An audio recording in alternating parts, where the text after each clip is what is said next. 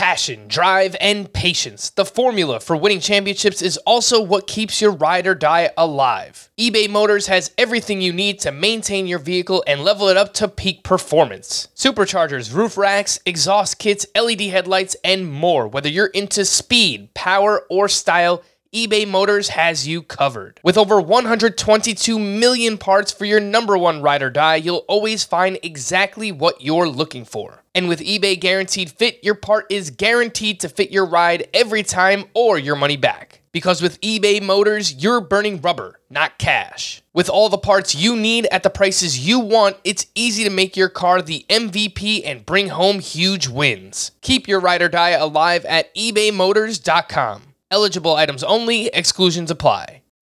Welcome to the Fantasy Baseball Today podcast from CBS Sports. High drive, center field, hit the wall, grand slam. This is magnificent. Got a fantasy question? Email fantasybaseball@cbsi.com. Get ready to win your league. Where fantasy becomes reality. Now here's Frank, Scott, Chris, and Adam. So you thought we talked a lot about Joe Musgrove before. Well, try the San Diego Padres on for size. Welcome to Fantasy Baseball Today on Tuesday, January 19th. Two-man crew, Frank Stanfill and Scott White back at it. Loaded show today. We have third base and shortstop tiers, your mailbag questions, and perhaps the most important trade of all time, Scott. Joe Musgrove is headed to the Padres in a 3-team deal. Scott, the ADP on Fantasy Pros is 163.7. Look into the crystal ball. Come this March, where do you predict that ADP will wind up for Big Joey Musgrove? Big Joey must start. Well, it was already on the way up, right? Even before this trade, the NFBC ADP allows you to section off date ranges.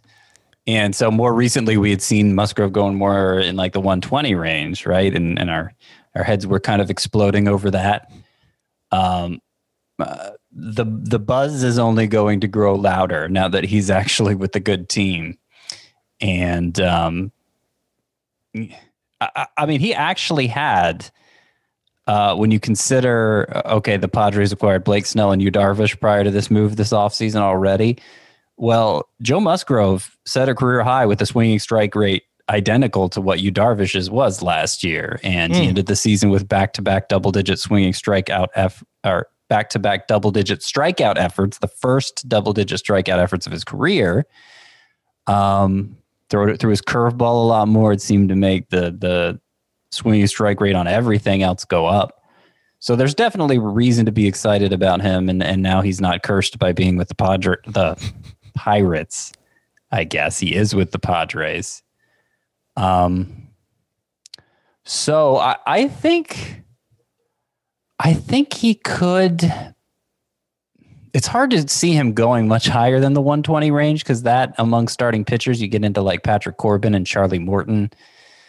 But maybe he could crack the top 100, which is more like Dylan Bundy and Chris Paddock, which, what's funny is, again, after they added Darvish, after they added Snell, and now Musgrove, you can make the case that the Padres' fifth starter now, their fifth best starter is Chris Paddock, the guy who we all had as their number one starter going into last year. Like, there's a case to be made.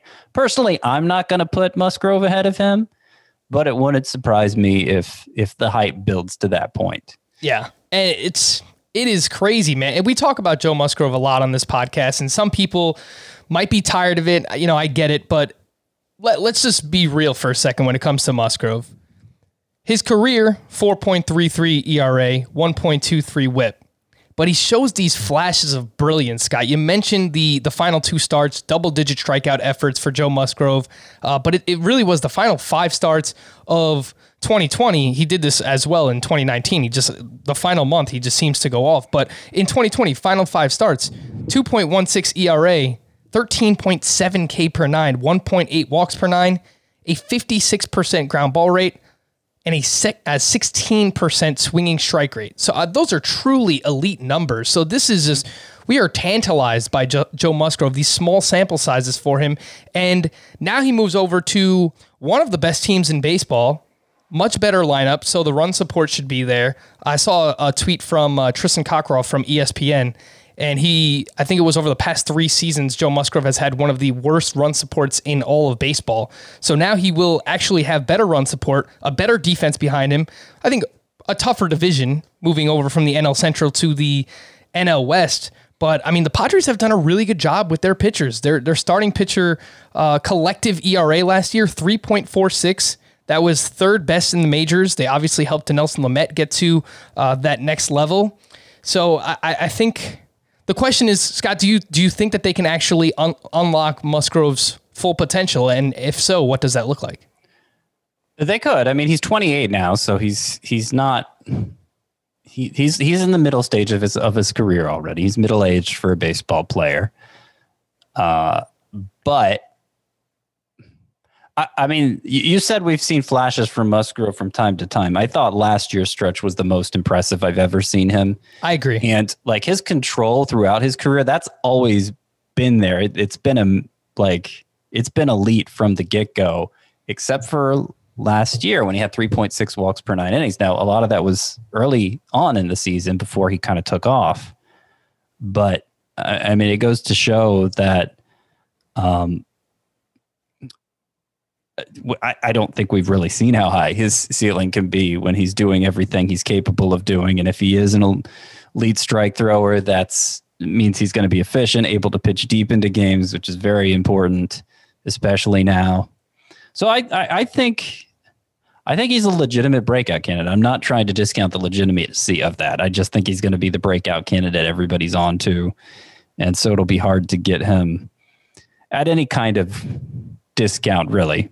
I do want to also throw in this idea that the Padres, as hard as they've worked to upgrade their rotation this offseason, you wonder what the rationale is behind that. I mean, obviously no GM can go into the season thinking the starting 5 is going to be the starting 5 all year. That's just not a prudent way to do things. But now, like, there's no obvious in for Mackenzie Gore if he shows he's ready. So are they thinking he's not going to show he's ready?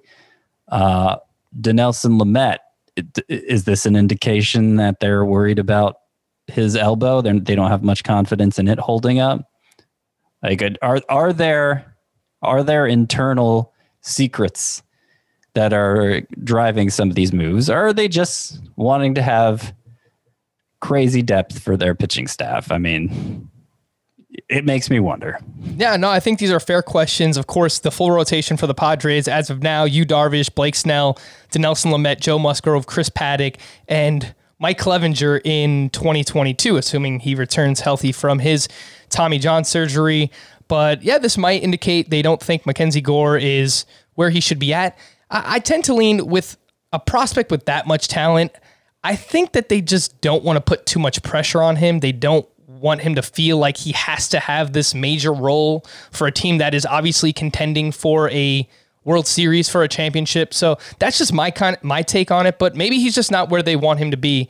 Definitely a possibility. And Lamet, I was skeptical when they went out and traded for Darvish and Blake Snell that there might be something there with Lamet. We know that he has an injury, but so far everything AJ Preller and the organization has said is he's fine.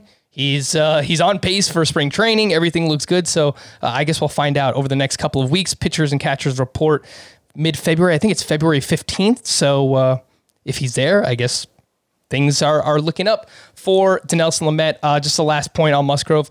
I tend to agree with you, Scott. I think he can climb up close near the 100 range in terms of ADP. I wrote this up last week, ADP risers on NFBC. He was, inside the top 130. I'm in a draft right now. He went pick 130 overall. Can he climb 20, 30 spots? Yeah, I think that's definitely possible. And maybe even approach that range like Chris Paddock, Dylan Bundy, Zach Greinke, which you mentioned. So I'm kind of on par with you there. And it's a big price tag to pay when it comes to Joe Musgrove. Of course, the full deal, mentioned it was a 3-team deal. Joe Musgrove goes to the Padres. The Mets receive Joey Lucchesi And the Pirates received 4 prospects, including outfielder Hudson Head. He was a top 10 prospect in the Padres organization. He's only 19 years old. Pitcher Omar Cruz, pitcher Drake Fellows, catcher/outfielder, a Dalton Varsho type here, Endy Rodriguez, and they also received reliever David Bednar. So, don't really know anything about these prospects. I'm not going to act like I do. Anything to see here with Lucchesi? I feel like he's just pitching depth for the Mets.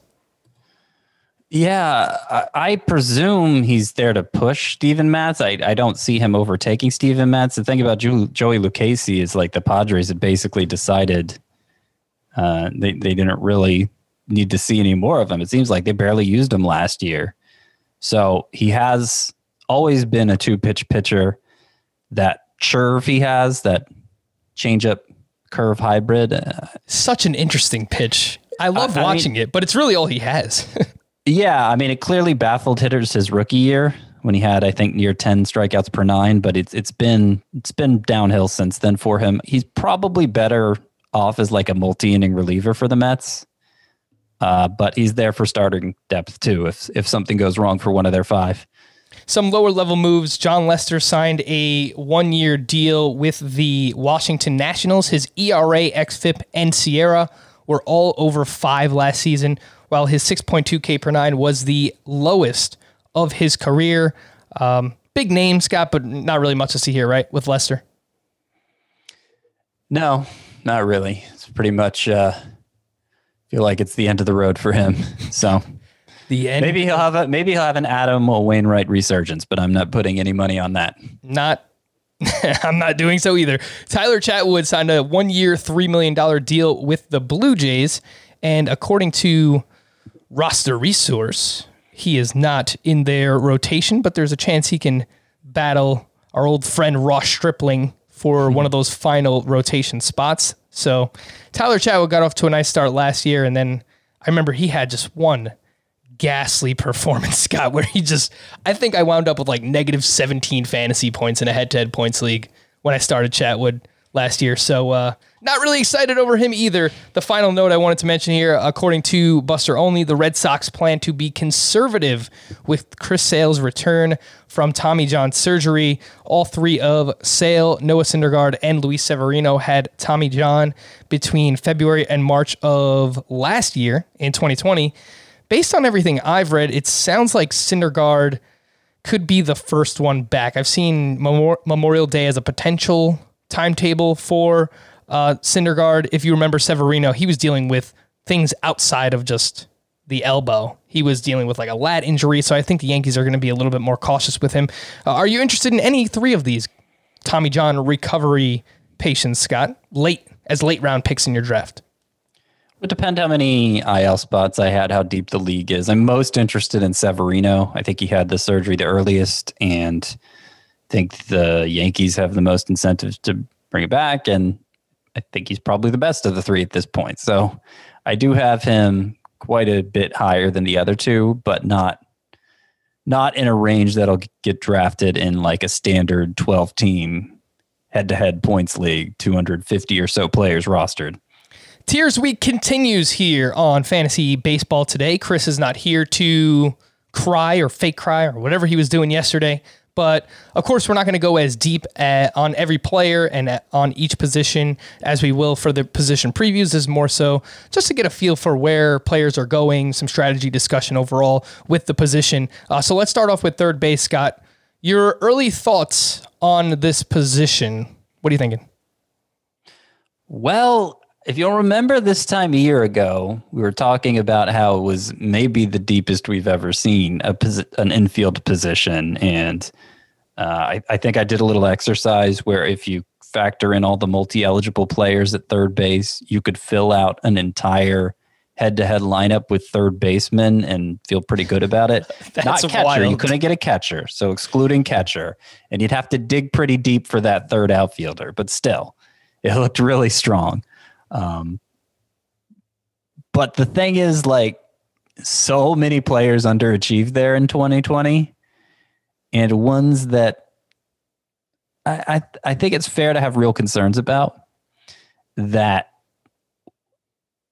it doesn't feel so strong anymore. There's a ton of depth in the middle. Like all those guys who basically underperformed, they got pushed down to the middle stages of the draft. I mean, any one of them could come back and be a stud for you, but you just don't know the right one to pick. So it makes you reluctant to pick any of them.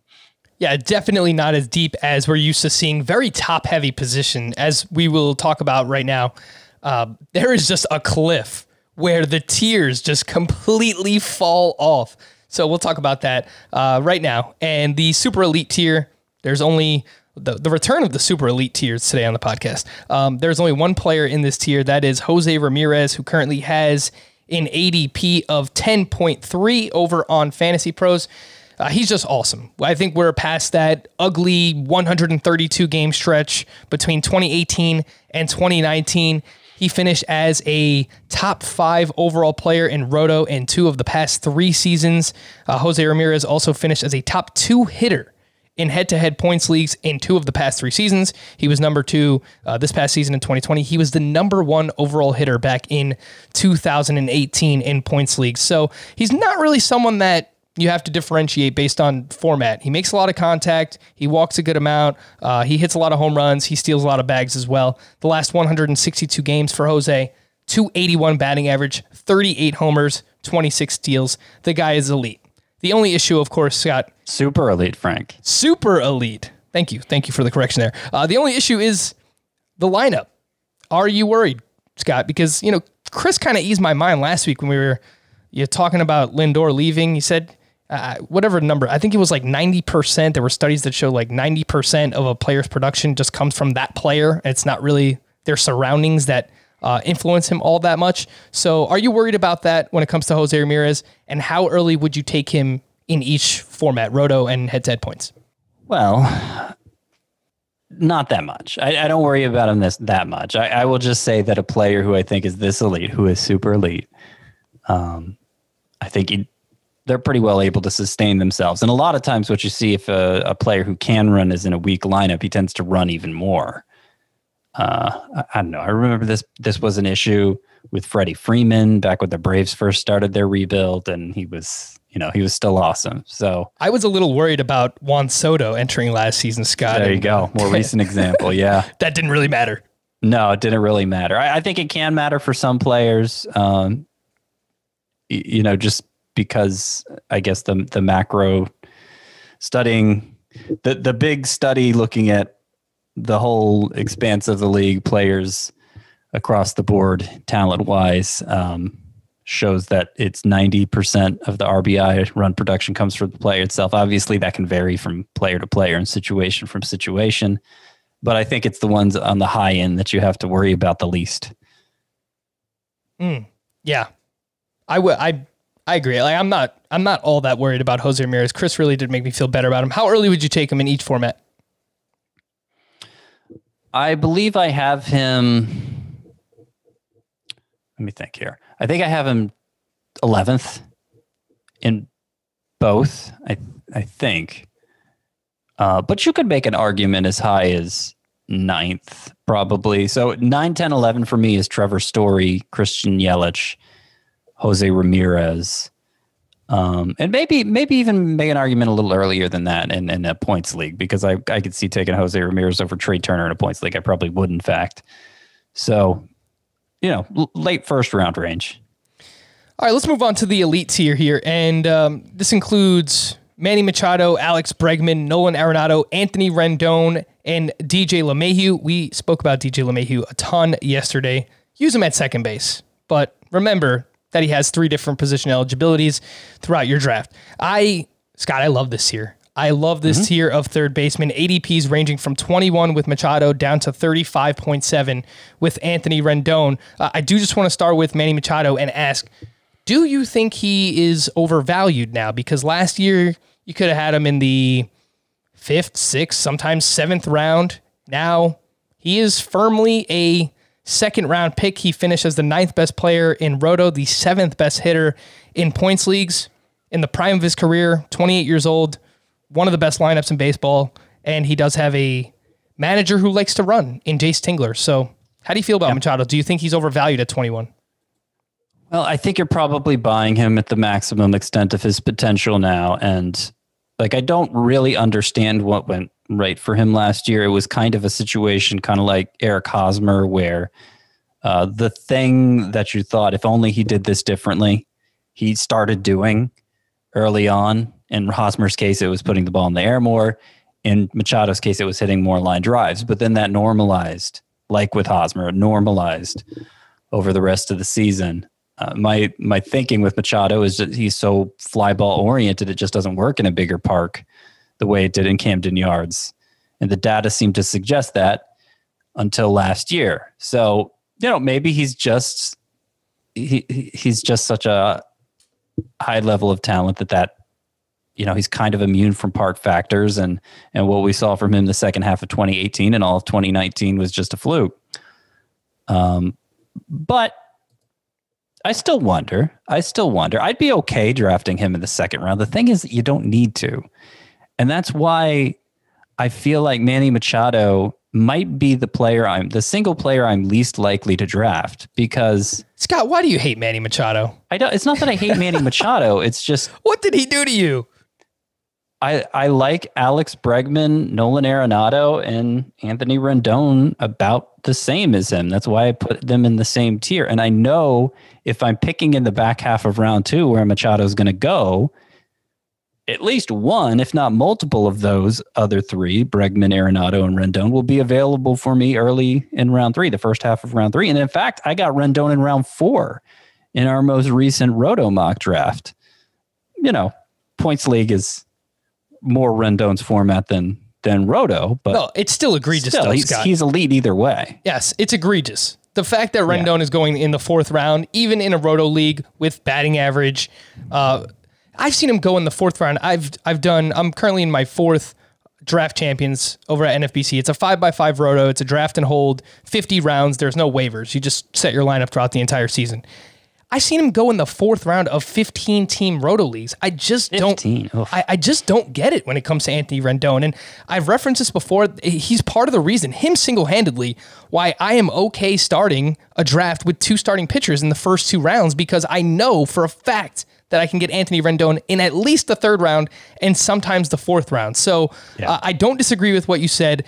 And this is the whole point of the tiering process, is if you think these players are similarly ranked, then you can pull up a starting pitcher into the 2nd round. You can take your Giolito or Aaron Nola or Max Scherzer, whoever it might be. You could take that guy in the 2nd round and know that coming back around in the 3rd round, you can still get a really, really good third baseman. So I think that was well said. I still really do like Manny Machado. I think probably still has the highest upside of that group, probably more so.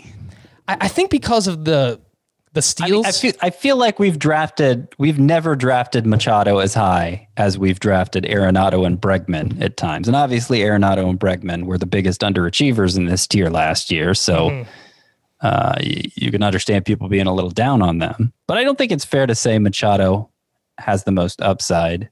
I guess if you factor in, he has the most steals upside. I don't think it's a super high steal ceiling, but it's, 12 to 15. He could steal.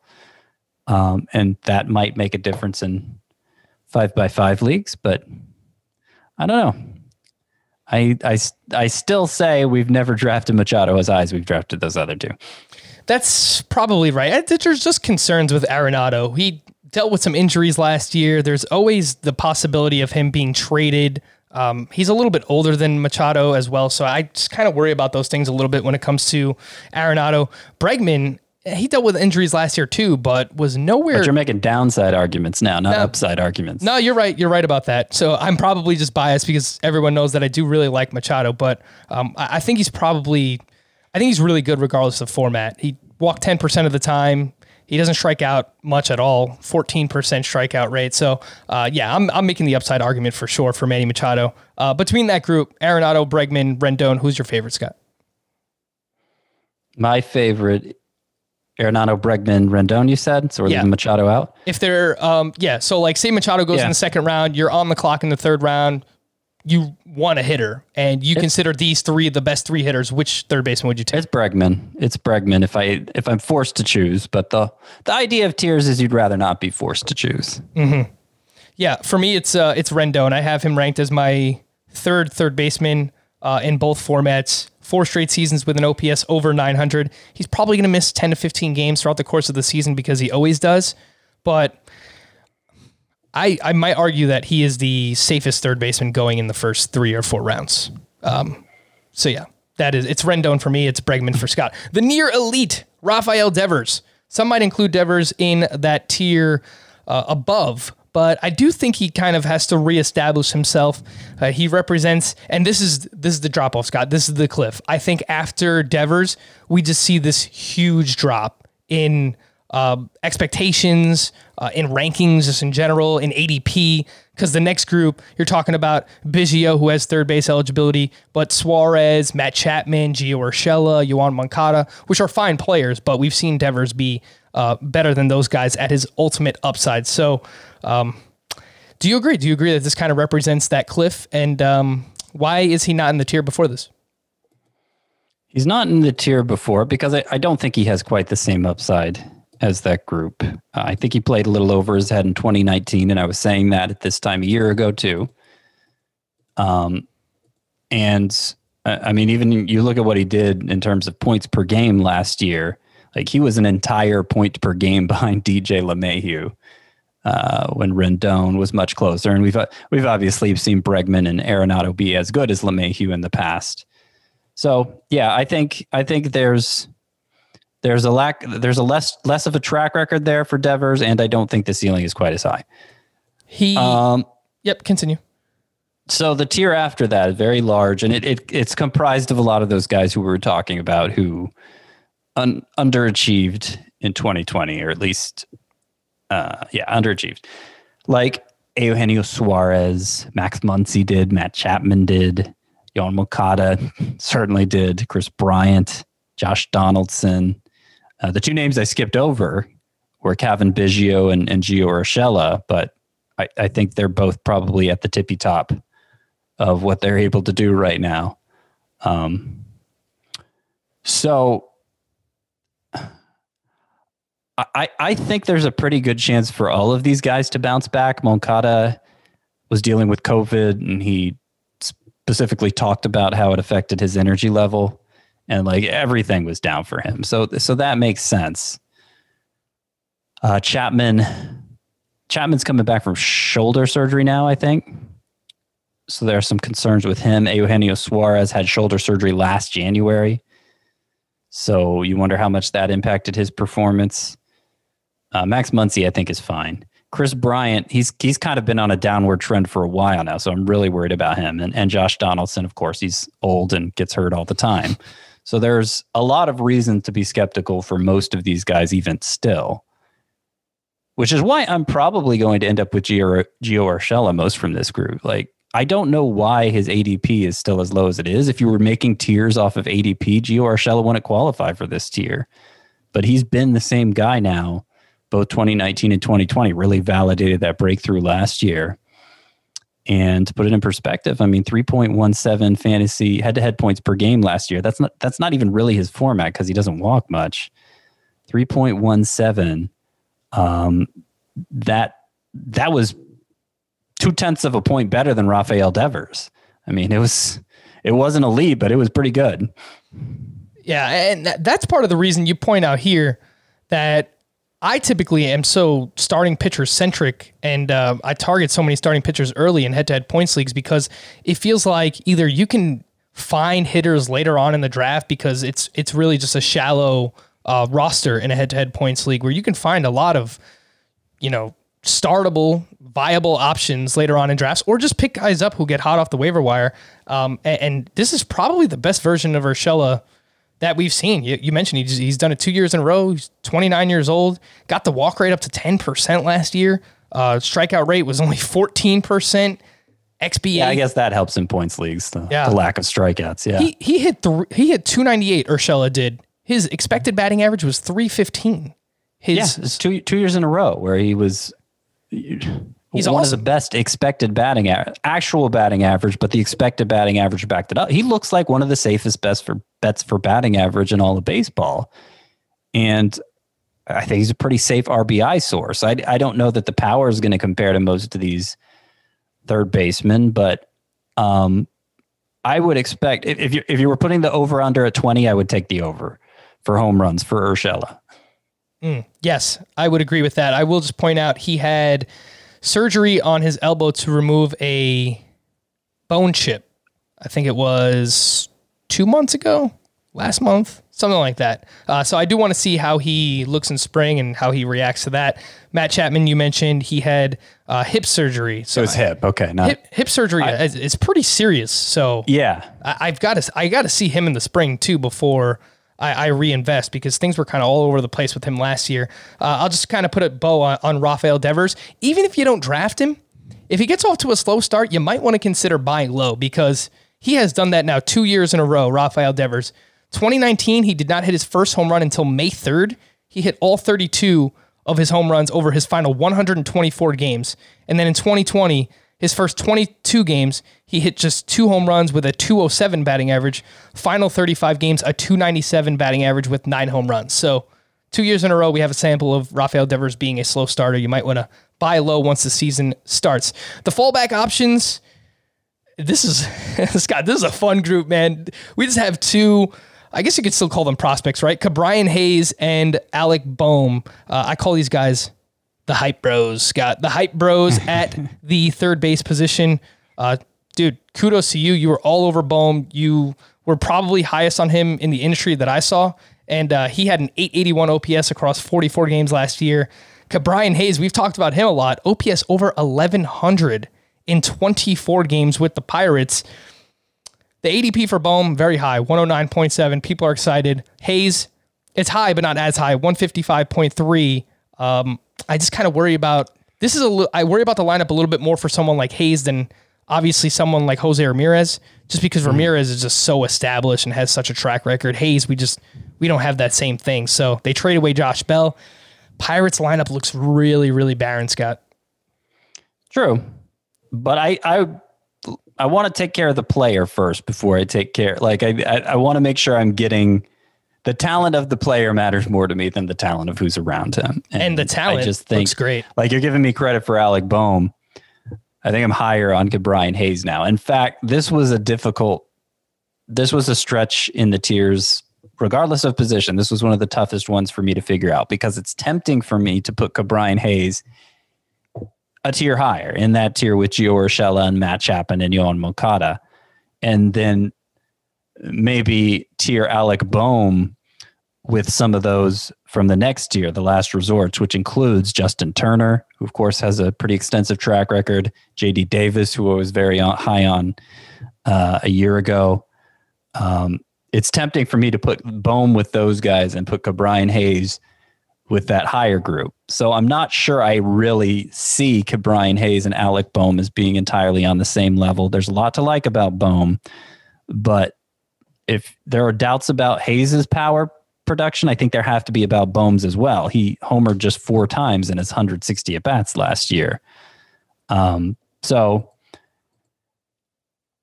part of what makes it easy to justify tiering them together is that Bohm tends to go 50 spots higher than Hayes. So I'm pretty confident Hayes is the one I'm going to get from this tier. But there is some doubt there in my mind that I set this up exactly the way I want it. Yeah, for Bohm, makes a lot of contact. Walk rate was decent, 8.9%.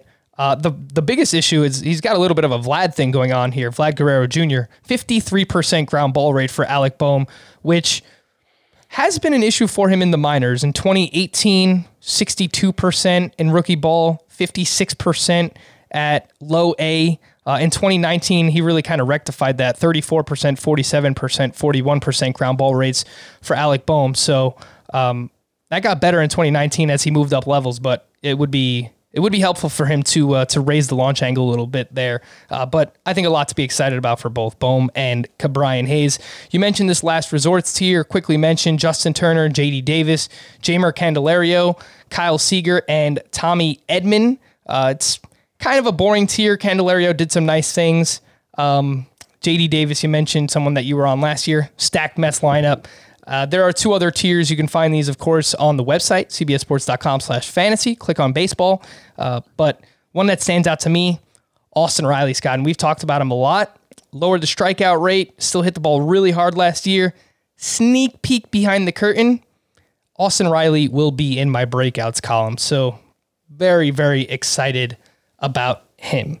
We're going to take a quick break, but quickly, I want to let everyone know that UFC is this weekend. Any UFC fans out there? The notorious Conor McGregor is back. UFC 257 this weekend from the Etihad Arena in Abu Dhabi. Conor McGregor will be headlining UFC 257 against Dustin Poirier. Conor won the first meeting between the two via first round TKO, but that doesn't mean we should count out Poirier, who is 10-2 since losing to McGregor back in September of 2014. Morning Combat is the place to get all your UFC 257 content, fighter interviews, previews with UFC Hall of Famer Rashad Evans, and of course, instant reactions to UFC 257 as soon as the event ends. Download and subscribe to Morning Combat on Apple Podcasts, Spotify, Stitcher, and wherever else podcasts are found. Our Facebook group is alive and well. Many people asking questions right now, lots of talking points. In fact, I saw this question from Jim Mitchum on our Facebook group page. He asks, Scott, keep 2 between Sandy Alcantara, Jesus Luzardo, Christian Javier, Dylan Bundy, and Corbin Burns. 2 of those names, Scott. Alcantara, Luzardo, Javier, Bundy, Corbin Burns. Who you got? The 2 I would keep from that group are Corbin Burns and harder, but Dylan Bundy, I think. Would you go Luzardo? I would go Luzardo. Yeah. Keeper league, I think he has more upside long term. It doesn't sound like there are many players being kept in this league, though, so I don't worry as much about the long-term ramifications when that's the case. But it's a fair argument. Scott goes Burns and Bundy. I go Burns and Luzardo. But the point of this is be like Jim and join our Facebook group. That's facebook.com/groups/fantasy baseball. Today, we're going to take a quick break. When we return, shortstop tiers, and we have your questions. FantasyBaseball@cbsi.com. We'll do that here. Fantasy Baseball Today. Worn by players like Michael Harris to meet the demand of elite ball players, the New Balance Fuel Cell 4040 V7 is a versatile option. The 4040 V7 is built for the athlete who needs responsiveness and ability to cut and run at their full speed. The model features a fuel cell foam underfoot and a synthetic and mesh upper to provide breathability, comfort, and a snug fit as you round the bases. The fuel cell midsole features nitrogen-infused foam specifically designed to propel athletes forward. Learn more about the 4040 at newbalance.com.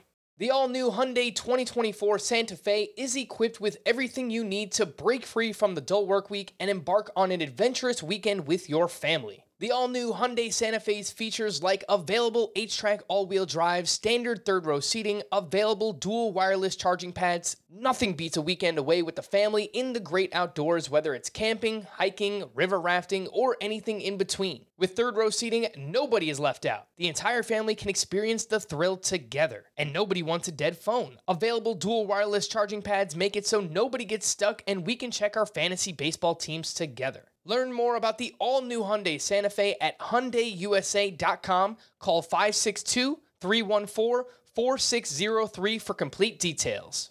So we spoke about the third base position, Scott, and how last year it was maybe the deepest position ever. Not so much this year. Shortstop might have taken the place of third base, Scott, because I think it's a really deep position this year. Yeah, it's certainly star-studded. There are more than enough, I think, must-start shortstops to go around in a head-to-head lineup league where you don't have that extra middle infield spot. There usually is somebody who falls ridiculously because of that, because people just don't have a place to slot them in. Let me count it up to be sure. So I'm at 9, 10, 11, 12, 13. Yeah, I got 13 through the next best things. So that would be a group that I'd consider must-start players, basically. And I got 13 names there. Very, very strong position, especially at the top. So let's start with the super elite tier, which includes... let me add that none of those 13 names are multi-eligible. So that just drives home the point. They're all shortstop only. That is a very good point. The super elite tier includes Fernando Tatis, Trey Turner, and Trevor Story, with Turner and Story being a tier lower in points leagues.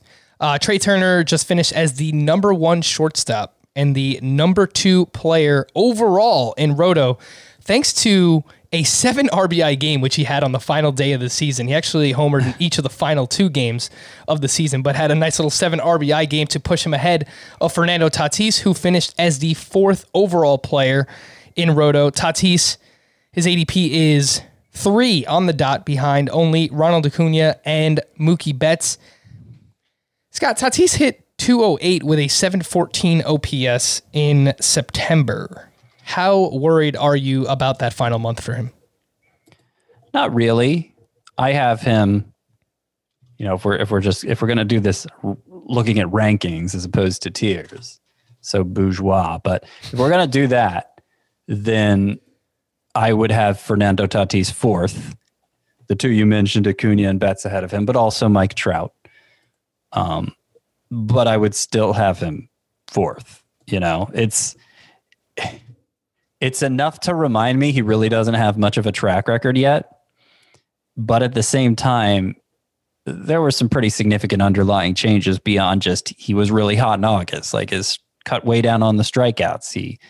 He set a new record for hard hit rate by a lot, which, isn't so surprising that you see these kind of outlier league leader type numbers in a shortened season.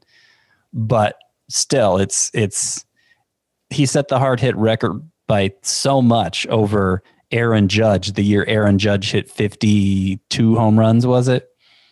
And Tatis just blew that out of the water. His launch angle was better. He improved in a lot of the ways. A lot of the hits I had against him at this time last year just don't exist anymore.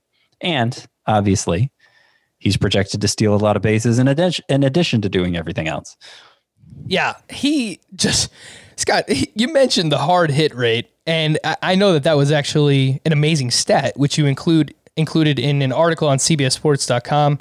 56 amazing stats, and it really is an awesome article. I went through and read it today. I copy and pasted a bunch of them into my notes, so I just have them whenever I'm looking up a player. I thought I recognized some of those you pointed out, yeah. Yeah, that's how good the article was. I'm stealing Scott's work. I'm plagiarizing him. But I told him about it, so it's okay. Tatis, how hard he hit the ball. He led all of baseball in average exit velocity, hard hit rate, and barrel percentage. He is 22 years old. He is the face of baseball. So I have absolutely no issue taking him as the 3rd player off the board in a Roto League. How early do you take him in a points league, Scott? I think for me, it's probably in that 6, 7 range. I would take Trout ahead of him. I would take Betts. I would take the 3 elite starting pitchers, Bieber, DeGrom, and Garrett Cole. And I think I would take Juan Soto ahead of him. Definitely. I'd take Juan Soto ahead of him. I have him 8th, so I would also include Acuna ahead of him. Mm-hmm. If I'm putting Acuna ahead of Tatis in a categories league, a Roto league, then there's no reason I wouldn't do the same in a points league.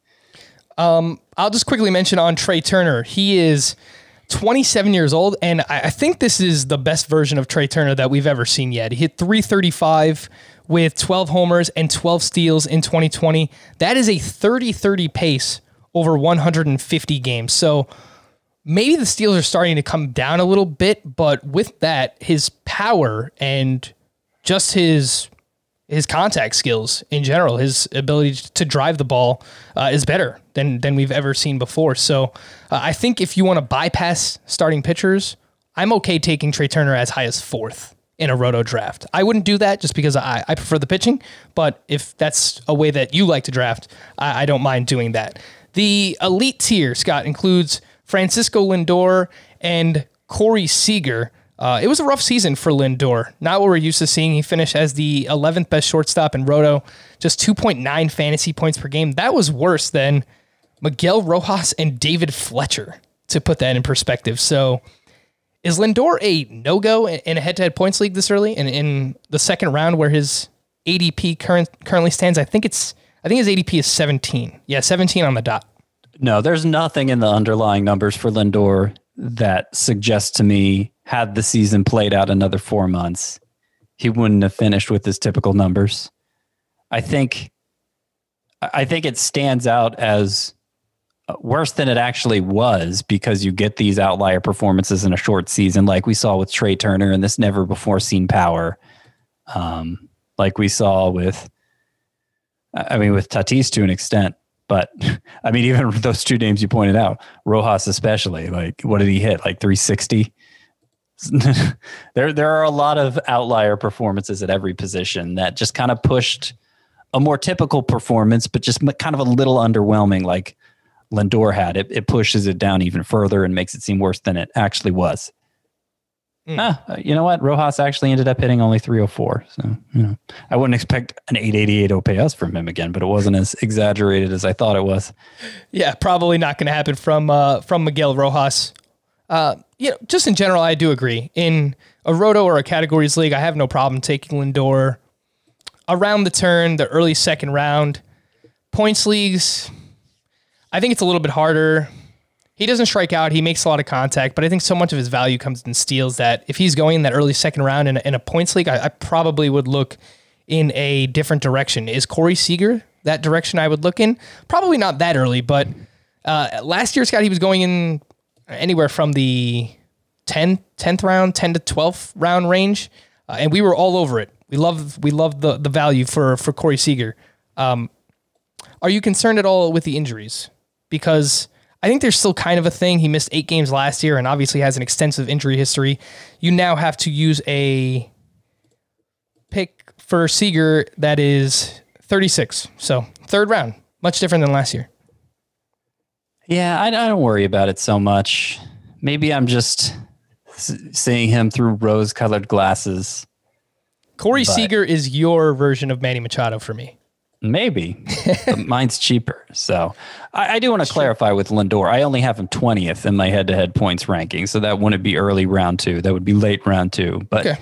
I have Corey Seager 27th, so that's that means I'm more likely going to end up with Seager probably. That's not compared to ADP. That's a small gap, but I'm fine with that because I tier them together. So I think they are more or less equal in value. Obviously, in a 5x5 league, Lindor will give you some steals that Seager won't, at least presumably. But I think the net of their contributions is similar. Yeah, Seager was the best version of himself. I said that a lot today, but I guess in the smaller sample size season, where we were bound to see some career performances. He hit 307 with a 585 slug. Corey Seager did, and he underperformed his expected stats. 330 xBA. 653 expected slug. So as long as Seager's on the field, I think he's going to be awesome. One of those 56 amazing stats. You mentioned the XBA, the X slug for Seager last year. Only once has Mike Trout had an X slug that high, and Mike Trout has never had an XBA that high. That is an amazing stat, Scott. So I do appreciate that. Yeah, Seager, I think, can be 90% Freddie Freeman. Maybe not 100%, but at the shortstop position, that would be pretty awesome to get. I think it could be 100% Freddie Freeman. Yeah, I mean, he's young enough to do so, 26 years old. He's entering a contract year, I believe, as well.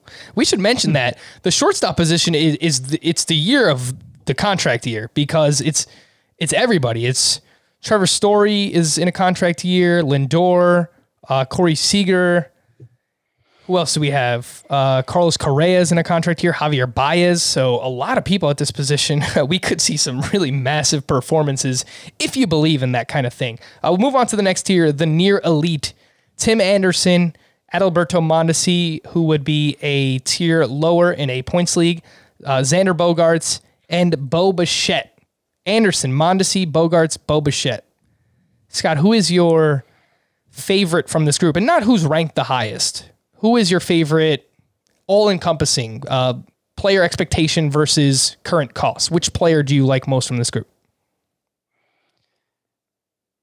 Probably Tim Anderson, which surprises me to say. I guess if I'm interpreting your question as who am I most likely to draft, it's Tim Anderson. Mm-hmm. Who do I like most? I mean, I have a soft spot for Bo Bichette like everybody does, but I think he's getting overdrafted a little bit. I think he's getting drafted more like he's in the same tier as Corey Seager and not a tier lower.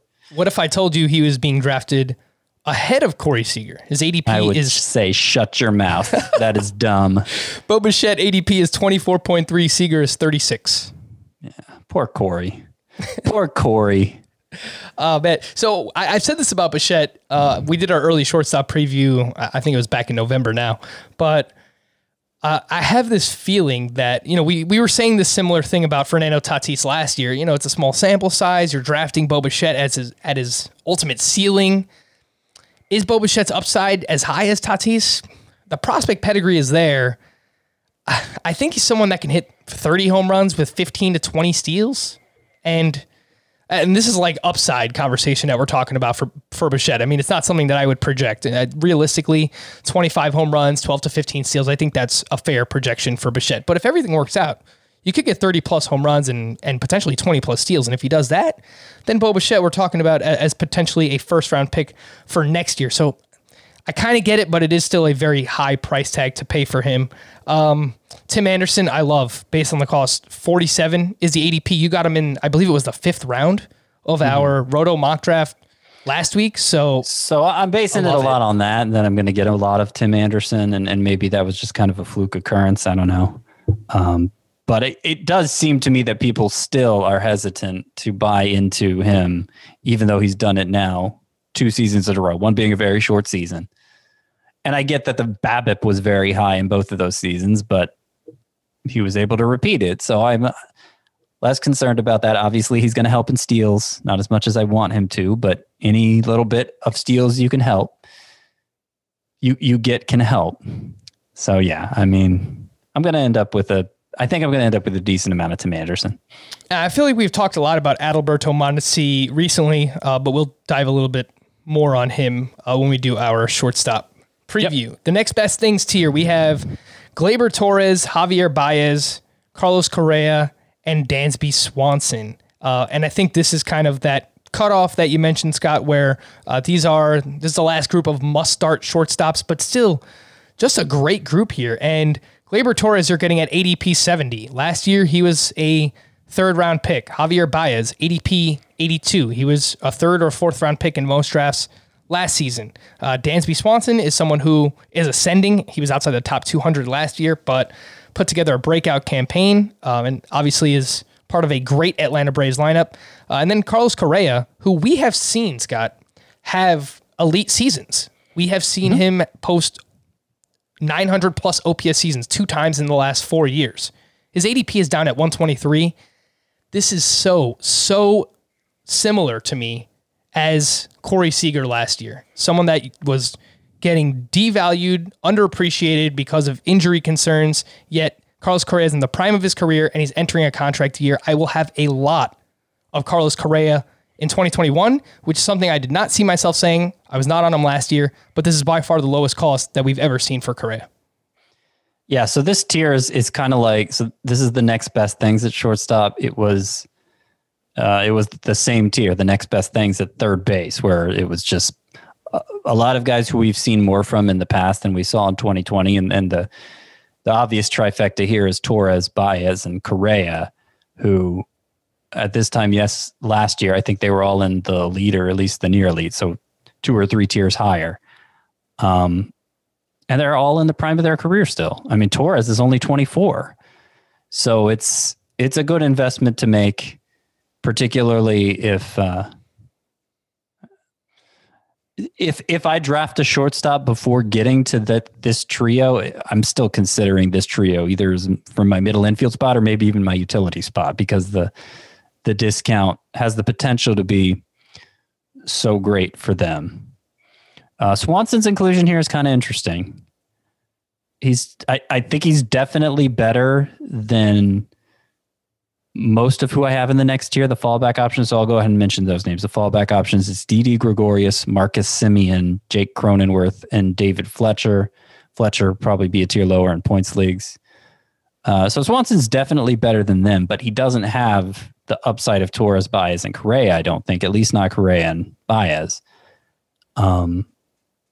Gregorius was a tough one for me because Gregorius was about as good as Swanson last year, and I don't think it was in a way that's unrealistic for him to repeat. So I was kind of tempted to move Gregorius up a tier with Swanson, but then that would also mean tiering him with Baez, Torres, and Correa. Maybe if we're doing most likely scenario, that's fair, but obviously those three have a higher ceiling than Gregorius, and that has to be factored in as well. So it gets a little murky there with Swanson and Gregorius, I guess is what I'm trying to say. Mm-hmm. But ultimately, I put them in separate tiers. Swanson higher than Gregorius. Didi wound up hitting 284, 10 homers, 40 RBI with the Philadelphia Phillies last season, and 827 OPS was the second highest of his career. I think a lot still comes down to landing spot for Didi Gregorius, Scott. Sure. We know that he pulls the ball so much, and he's been helped out by playing in hitters' parks the past couple of seasons with the Yankees and obviously with the Phillies and Citizens Bank. So we've heard some rumors about Cincinnati. They're looking for a shortstop, but they've really been shedding payroll. So I don't know how much they're going to be willing to dish out for someone like Gregorius, but we will see where he lands. I think he's still a really, really productive player. There are three other tiers that we didn't get to here. The last resorts, the deep leaguers, the leftovers. Again, you can find those on the site. Andres Gimenez, Scott, is someone who is rising quickly. I mentioned this draft that I am currently in, and he went in the 8th round. Scott, Andres Gimenez went in the 8th round of a 15-team league. So people are getting so excited. I think it's just the speed. Like, they're excited about that, but I still kind of worry about the bat and the batting average in general. So yeah, I liked Gimenez when he was going around pick 200. I don't like him as much when he's going around pick 120 here. So worry about that. All right. We have some questions. FantasyBaseball@cbsi.com. Continue to email us. Send those in. If you have a question, you can drop it in our 5-star Apple Podcast rating and reviews. I saw someone there recently ask for first-year player draft rankings. So we'll come up with a little something. I don't know if we'll put together an article on the site, but we'll do a segment on that coming up over the next month or so. First-year player draft rankings in Dynasty Leagues. This question's from Dan Wright. Got a quick trade question for you. Dynasty Points League. I give Clint Frazier and Tucker Davidson, who is a top 10 pitching prospect for the Atlanta Braves. I get George Kirby, who is a top 10 prospect for the Mariners. He's a starting pitcher. And Griffin Canning. I have Kyle Lewis, Teoscar Hernandez, Juan Soto, Jared Kelenic, Dylan Carlson, and Ryan Mountcastle currently as keepers in my outfield and utility spots, so I have space to trade away an outfielder. I really liked Kirby based on what Scott and the Welsh had to say, and I know he's like a year or two away, but is giving up Frazier too much. The deal, Frazier, Davidson for George Kirby and Griffin Canning. What do you think, Scott? No, it's not too much. It's easier to do because it's a points league, giving up an outfielder and getting pitchers back. And it's much, much easier to do when you look at your slew of outfielders there, especially since I'm presuming it's a 3 outfielder league since it's a points league. So that's a really easy trade for me to do. Davidson is a lower stature of prospect. I don't want to put much dynasty value on him at all, as a matter of fact. So definitely would rather have Kirby and then Frazier for Canning. It's probably an even swap anyway. But I think especially given the context. Take the trade, says Scott. This one's from Andy Garbers. Give Mike Clevenger, who will miss all of 2021, and Ian Happ. Clevenger and Ian Happ to receive Dinelson Lamet. This is an interesting one, Scott. Could totally backfire. Maybe Lamet doesn't throw a pitch in 2020 and we end up seeing Clevenger back before Lamet. But I think just as things stand now, knowing what you know, Ian Happ shouldn't be what prevents you from exchanging Clevenger for Lamet. So, yeah, I think you have to take it. Scott says, take the trade. This one's from Ben in Maple Ridge. Maybe I'll make some kind of soundbite, some kind of cool soundbite. If someone more technologically savvy wants to do that for me and send it in, fantasybaseball@cbsi.com. Thank you so much. Take the trade. Ben in Maple Ridge, 16-team head-to-head points league, 6 keepers with no cost. Guaranteed keepers are Trout, Scherzer, Freeman, Bauer. Wow, that is stacked. I have to pick 2 of Wander Franco, Vlad Jr., Kenta Maeda, and Kyle Tucker. I have no first or second round picks, but I have a bunch of picks in rounds 3 to 5. So I am poised to go for it this year. I am a habitual prospector. Don't know if that's a word. Probably. Maybe. I know I should keep Maeda to shore up a strong rotation. So really it's between Vlad, Tucker, and Wander Franco. What do you think, Scott? Two of those. Maeda, Tucker, Vlad Jr., Franco. I think it's easy to exclude Vlad. What? I think it's easy to exclude Vlad. I don't love the idea of giving him up, but I think he's the easiest to exclude here because I mean he's underachieved in a way. I don't know. I drop him behind Wander Franco in long-term rankings. No, am I wrong? It's close. I'm doubting myself all of a sudden. This is a close one. Yeah, Vlad Jr. versus Franco. I'll also say this. It would be easier to keep Tucker if this wasn't a points league. If it was a categories league, then I think Tucker would be a must. But since it's a points league, I don't think it's a must. I guess what I'm trying to say is I feel like I'd keep Wander Franco here, which is maybe bad process. Like, just because Vladimir Guerrero hasn't been who I've wanted him to be right away, is that he's still more useful right now than Franco is. But I just worry, will we be saying that, 4 or 5 months from now? And I think it's very likely we won't be saying that 4 or 5 months from now. Maybe Vladimir Guerrero will break out this year. I love Kenta Maeda, Scott. But he is turning... want to throw back Maeda. Yeah, he's turning 33 years old in April. And I agree what Ben is saying here. I think Maeda gives him the best chance to win now, especially in a points league, a 16-teamer. You have picks in rounds 3 to 5. A lot of pitchers are probably going to go in those first 32 picks. So I don't know who's going to be available for you, but I almost want to just say, well, why don't you just keep Vlad Jr. and Wander Franco? It's tempting. It is tempting. No, I had the thought too. Like before he made Kenta Maeda an automatic keep, I wasn't thinking of Kenta Maeda as an automatic keep. So maybe he's not an automatic keep. Usually 6 keepers isn't enough for me to say, okay, there's very little turnover happening in this league, so you have to plan long term. Usually that's not what I'd say, but it being a 16-team league, I think makes it more that direction. So I don't know. I'm kind of with you. I'm kind of thinking Guerrero and Franco here. And, if it doesn't work out for you this year, you're still in good position. You're still in a good position next year. Yeah. Not only do you have 4 fantastic keepers that help you win now, but you have Vlad, who has immense breakout potential.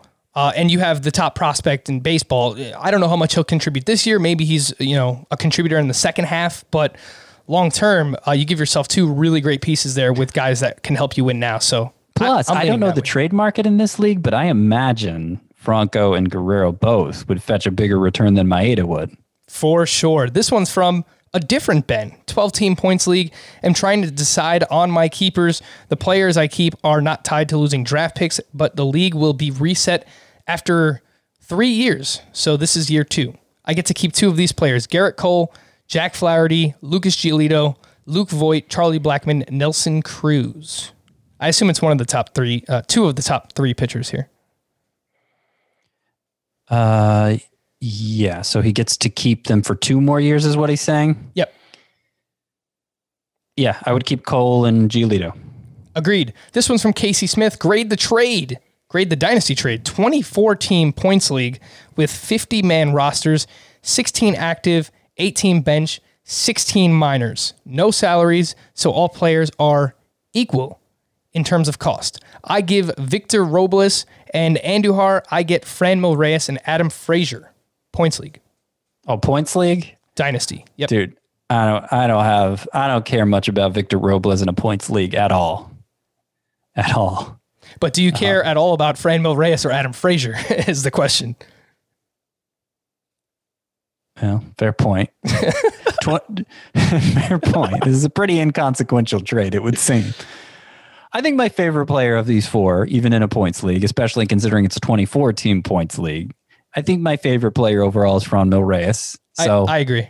So I think I would make the trade just for that reason. Well, grade the trade, Scott. What would you grade the trade? Oh, grade it? I mean, it's pretty close to a C. Pretty close to an I don't care, even swap. I'll give it a C+. Yeah, I'll go B-. I do like the Franmil Reyes side more. This last one's from Ian. Dear Mario, Luigi, and what's up? You said C-? No, did I say C-? I meant B-. Oh, okay. Sorry. I may have misheard. Go ahead. Sorry. Yeah. This one's from Ian. Dear Mario, Luigi, and Bowser. Where are those guys from, Scott? I don't know. Wasn't Bowser like a third baseman for the Mariners back in? Oh, I think that was Mike Blowers, right?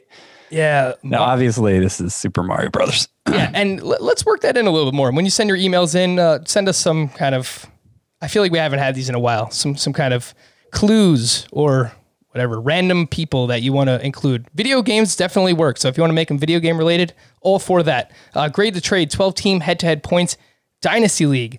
I get Aaron Nola and Ketel Marte. I give Francisco Lindor. There was a character named Bowers in Little Big League, played by Jonathan Silverman. So maybe that's what I was thinking. But anyway, the trade here. So he's getting Nola and Marte. He's giving Francisco Lindor. You know what? Considering it's a points league, I rank Nola higher than Lindor in a points league just straight up. I know Dynasty context shifts it a little more toward the hitter, but still you're getting Ketel Marte too. So this is a good trade. I give it a B+. I like it a lot. I was going to say B+ as well. Get out of my head, Scott. We're going to wrap there. For Scott, I'm Frank. Thank you all for listening and watching Fantasy Baseball today. Danny and Will will be here on Wednesday. We'll be back on Thursday. Bye-bye.